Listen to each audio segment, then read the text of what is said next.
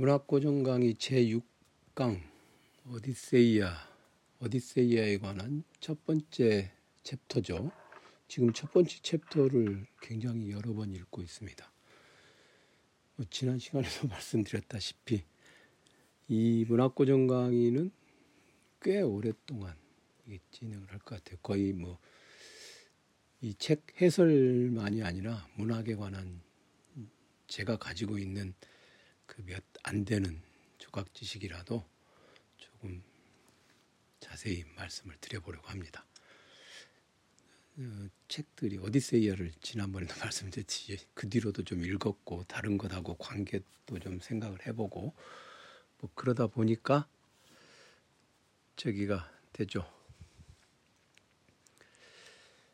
오늘은 지난번에는 이제 호메로스의 서사시인 바다가 주요한 배경이다라는 말에서 그 배경이라고 하는 것이 과연 얼마나 많은 것들을 함축하고 있는가.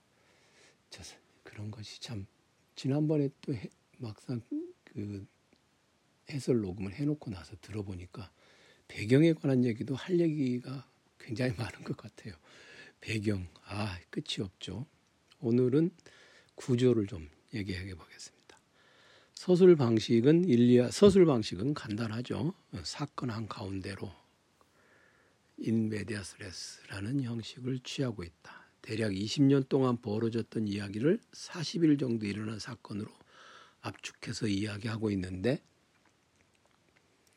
이게 중심이 되는 계기들만을 집어내서 얘기하고 있죠. 길가메시 서사시도 마찬가지고요. 일생을 서술한다고는 하지만 우리가 구구절절 온갖 걸 다 자잘하게 얘기를 하지 않습니다. 그게 역사 서술에 있어서 가장 기본적인 태도라고 할 수 있겠습니다. 자, 차례는 다음과 같습니다. 여기에서 이 차례를 일단 책에 있는 대로 보자면 1권 신들의 회의 후 아테네가 텔레마코스를 격려하다 그랬습니다. 거기서 1권에서 4권까지를 텔레마코스 이야기라고 해서 텔레마키아라고 부르죠. 그 다음에 5권에서 12권은 오디세우스가 타지에 가서 오디세우스가 겪는 고난에 관한 이야기가 5권에서 12권인데 그 5권에서 12권을 다시 또 둘로 쪼개보면 현실 세계에서의 모험이 5, 6, 7, 8 파이아케스족의 나라에 머물다까지가 현실 세계 속에서의 모험이고 그 다음에 9, 10, 11, 12 이렇게 네 부분이 환상 세계에서의 모험입니다.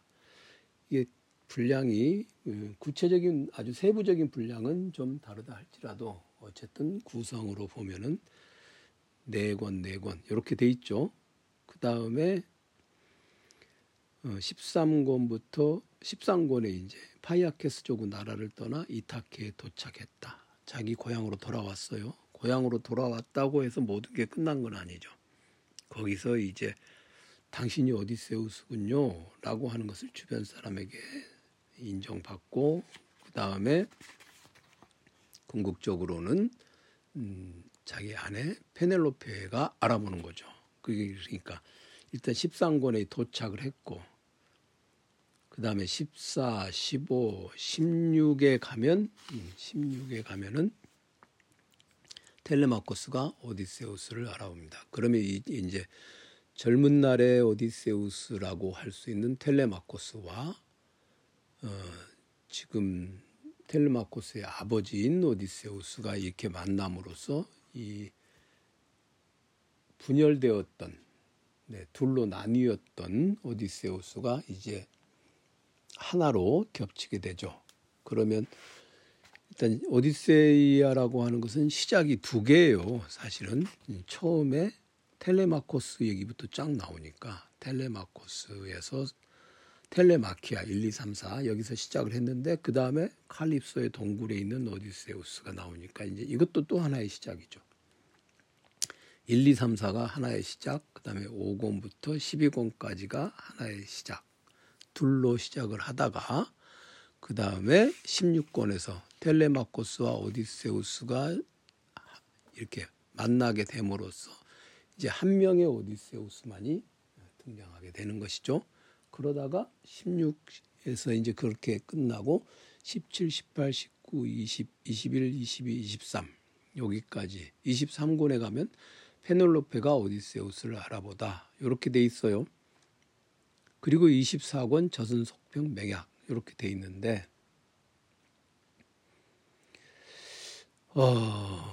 일단 페넬로페가 오디세우스를 알아보다 여기까지는 얘기가 이제 여기까지가 일단은 그 오디세우스의 귀환에 관한 해피엔딩으로 끝나게 되는 그렇게 돼 있죠. 그런데 여기 이제 24권 젖은 속병 맹약 여기서는 여기 정확하게는 23권 297행 거기서부터요. 23권 297행부터가 이제 24권의 얘기가 23권 297행을 보면요. 297행을 보면은 거기 한편 부부가 사랑 담긴 교제를 즐기고 나서 서로에게 이야기하며 이런 말들에 서로 즐거워했다. 네, 이제 페넬로페하고 오디세우스가 만나서 이렇게 행복한 시간을 보내게 된 거죠. 그런데 이제 그 다음에 오디세우스는 다시 떠나게 됩니다. 어디로 가느냐? 오디세우스는 다시 그를 일으켜 세워 부드러운 잠자리에 오디세우스가 일어나더니 아내에게 이렇게 제안했다. 그게 이제 350행에 그렇게 나오거든요. 여보, 우리 둘 다 많은 시련에 물려버렸어. 그대는 고난에 찬 내 귀향이 울고 또 울었고 나는 귀향을 열망했지만 제우스와 다른 신들이 저국 땅에서 멀리 고통의 나를 꽁꽁 묶으셨다오. 그런데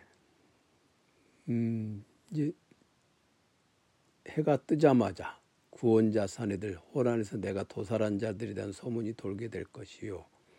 하녀들과 함께 윗방으로 올라가서는 그곳에 앉아있고 내다보지도 말고 아무에게 묻지도 마시오 하고서 다시 떠날 준비를 해요. 그렇게 말하고서 양어깨에 멋진 무장을 걸쳤다. 그리고 대문을 열어 밖으로 나갔는데 오디세우스가 앞장섰다. 이미 빛이 대지 위에 걸려 있었지만 아테네 여신은 어둠으로 그들을 덮고는 잽싸게 도시 바깥으로 이끌었다. 지금 오디세우스가 다시 어딜 가요? 이게 아버지를 만나러 가는 것일 수도 있고 살해된 구원자들을 거기 가서 갈등을 해소하는 거죠. 그거는 이제 아테네 여신이 그를 이끌고 갑니다. 부친 라에르테스와 제외하고 아테네 여신이 그를 이끌고 가는 얘기. 그 얘기가 24권이죠. 죽은 다음 어디 있겠어? 이게 살았을 때 얘기인데 사실은 제가 여기 이제 문학고전 강의 74페이지에 오디세우스가 죽은 다음 이야기일 것입니다. 이렇게 써놨거든요. 이건 그런데 살아서 일어난 일, 저승에서 일어나는 일이니까요. 살아서 일어난 일이지만 이 스토리를 보면 오디세우스가 페넬로페하고 이제 만남 다음에 나 갔다 올 때가 있어요 하고 이제 24권 얘기가 나오는데 여기에 쓰여져 있기는 살아서 일어난 일처럼 쓰여져 있지만 사실은 저승에 또 다시 간 거니까 이건 죽은 다음의 이야기일 것이다. 그렇게 얘기를 할 수도 있겠죠. 그런데 이렇게 되면 오디세우스는 어쨌든 죽은 다음이든 살아서든 모든 것을 화해하고 있는 그런 장면으로 볼 수 있죠.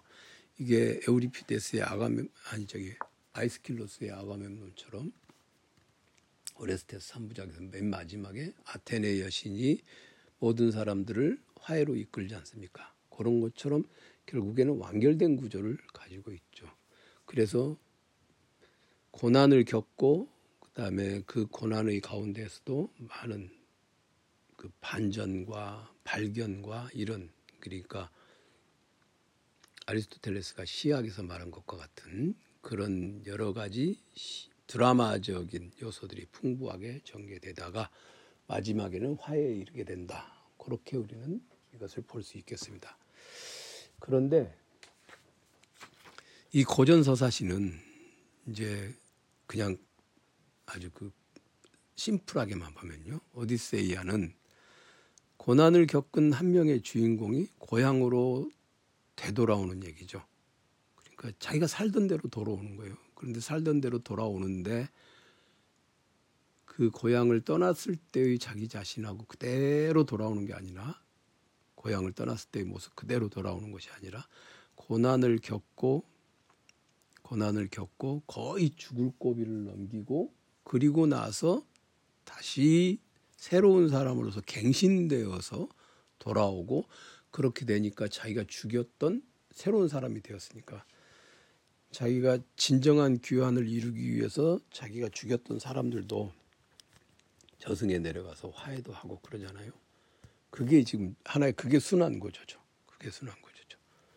여기 고전서사시가 가지고 있는 아주 핵심적인 구조라고 할 수 있어요. 그런데 이걸 한번 다른 것하고 비교를 해보면, 이를테면 출애굽기라고 하는 성서, 구약 성서에 있는, 근데 그게 이제 출애굽기 스토리가 하나 있고, 그다음에 그런 거, 그 구조를 가진 엑소더스 내러티브, 즉 엑소더스 소사, 탈출 소사라고 하는 게 있죠. 거기에서 보면 원래 그들이 살고 있던 가나안 땅으로 되돌아간다라고는 하지만, 사실은 그것은 이제 엑소더스 내러티브, 그러니까 구약 성서에 있는 출애굽기하고는, 출애굽기에서 모티브를 따오기는 했습니다만은 전혀 다른 종류의 이야기가 구성되어서 만들어진 것, 그런 걸 이제 우리는 엑소더스 내러티브라고 그러는데, 해방 서사 또는 탈출의 서사, 그러는데 그거는 직선적인 구성을 가지고 있어요. 되돌아오는 얘기가 아니라 약속의 땅으로 가는 것이죠. 약속으로 땅으로 가는 것은 전혀 새로운 곳으로 간다는 것을 의미하죠. 전혀 새로운 곳으로 가는 것이죠. 그래서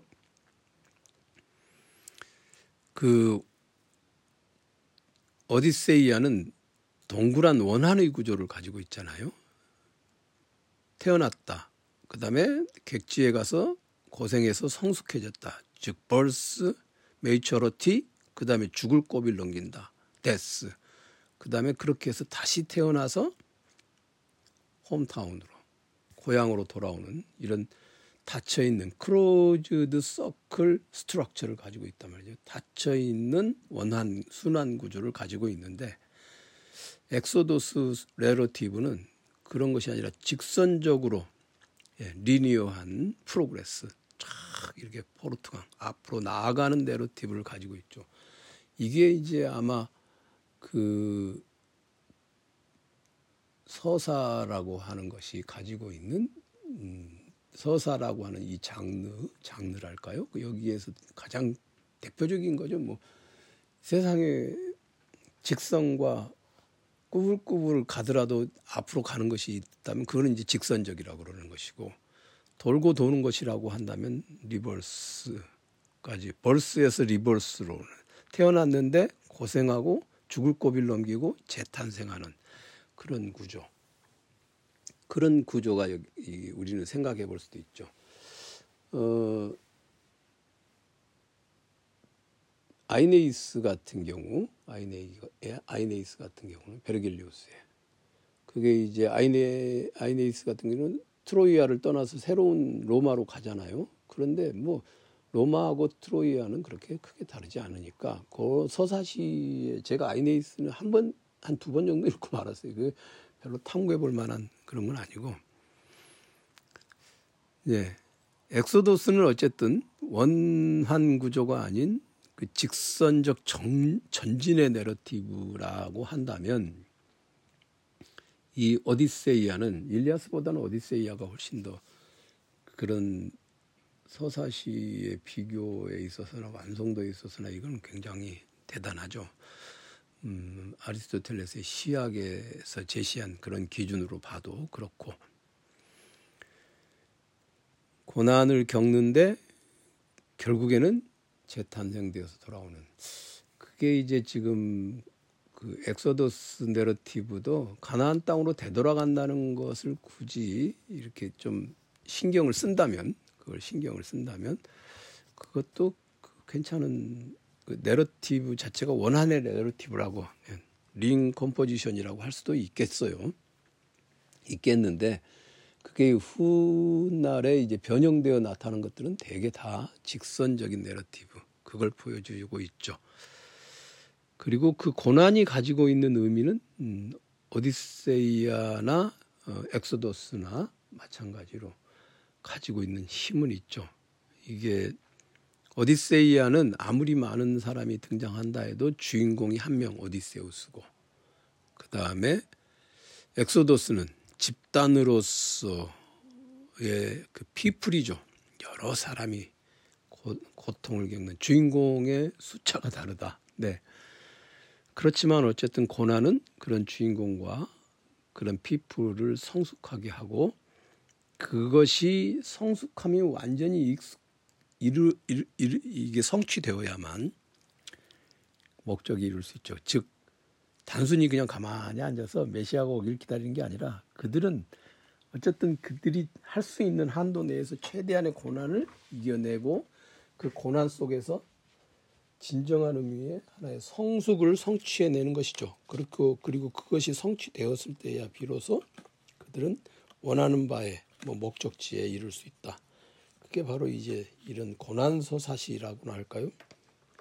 이런 고난소사시가 가지고 있는 탁월한 점들이라 하겠습니다. 우리의 인생살이가 그런 것을 보여준다.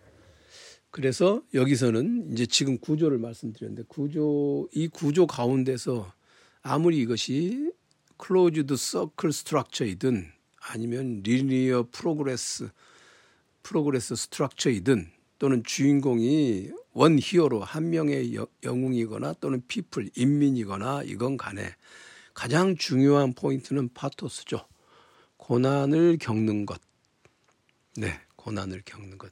인민이 집단으로서 고난을 겪고 또는 개인이 고난을 겪고, 그게 중요한 포인트라고 할 수 있습니다. 텔레마코스도 마찬가지이고 오디세우스도 마찬가지이고, 그것을 이제 75페이지에 이렇게 얘기해 놨습니다. 텔레마코스가 고향을 떠난다는 것은 무엇을 의미하겠습니까? 고향을 떠나 타지에 갔다가 다시 고향으로 돌아오는 하나의 경험, 낯선 것을 겪은 후 다시 돌아와서 보는 고향은 떠나기 전에 보았던 것과는 다른 의미를 가진다. 사람은 이 과정에서 성장하게 되고 그런 겪음이 있어야 한다. 낯선 것과 만나 지금까지의 자신의 모습에 대해 다시 생각해야 된다. 그런 얘기죠. 그런데 이제 텔레마코스하고는 다르게 아주 오디세우스는 그 고난이라고 하는 거, 이것이 엄청나게 많은 그런 고난을 겪죠. 그걸 이제 5권에서 12권만을 딱 떼내서 흔히 오디세우스의 모험 이렇게 해버리는데, 모험이라고 그러면은 뭔가 저 롯데월드 같은 그런 분위기가 있잖아요. 그래서 이 부분은 이 파토스라고 하는 거, 이것에 대해서는 다시 얘기를 다음 시간에 또 한 번 더 해보겠습니다. 오늘은 어쨌든 구조에 관한 얘기, 그걸 집중적으로 거론을 해봤습니다.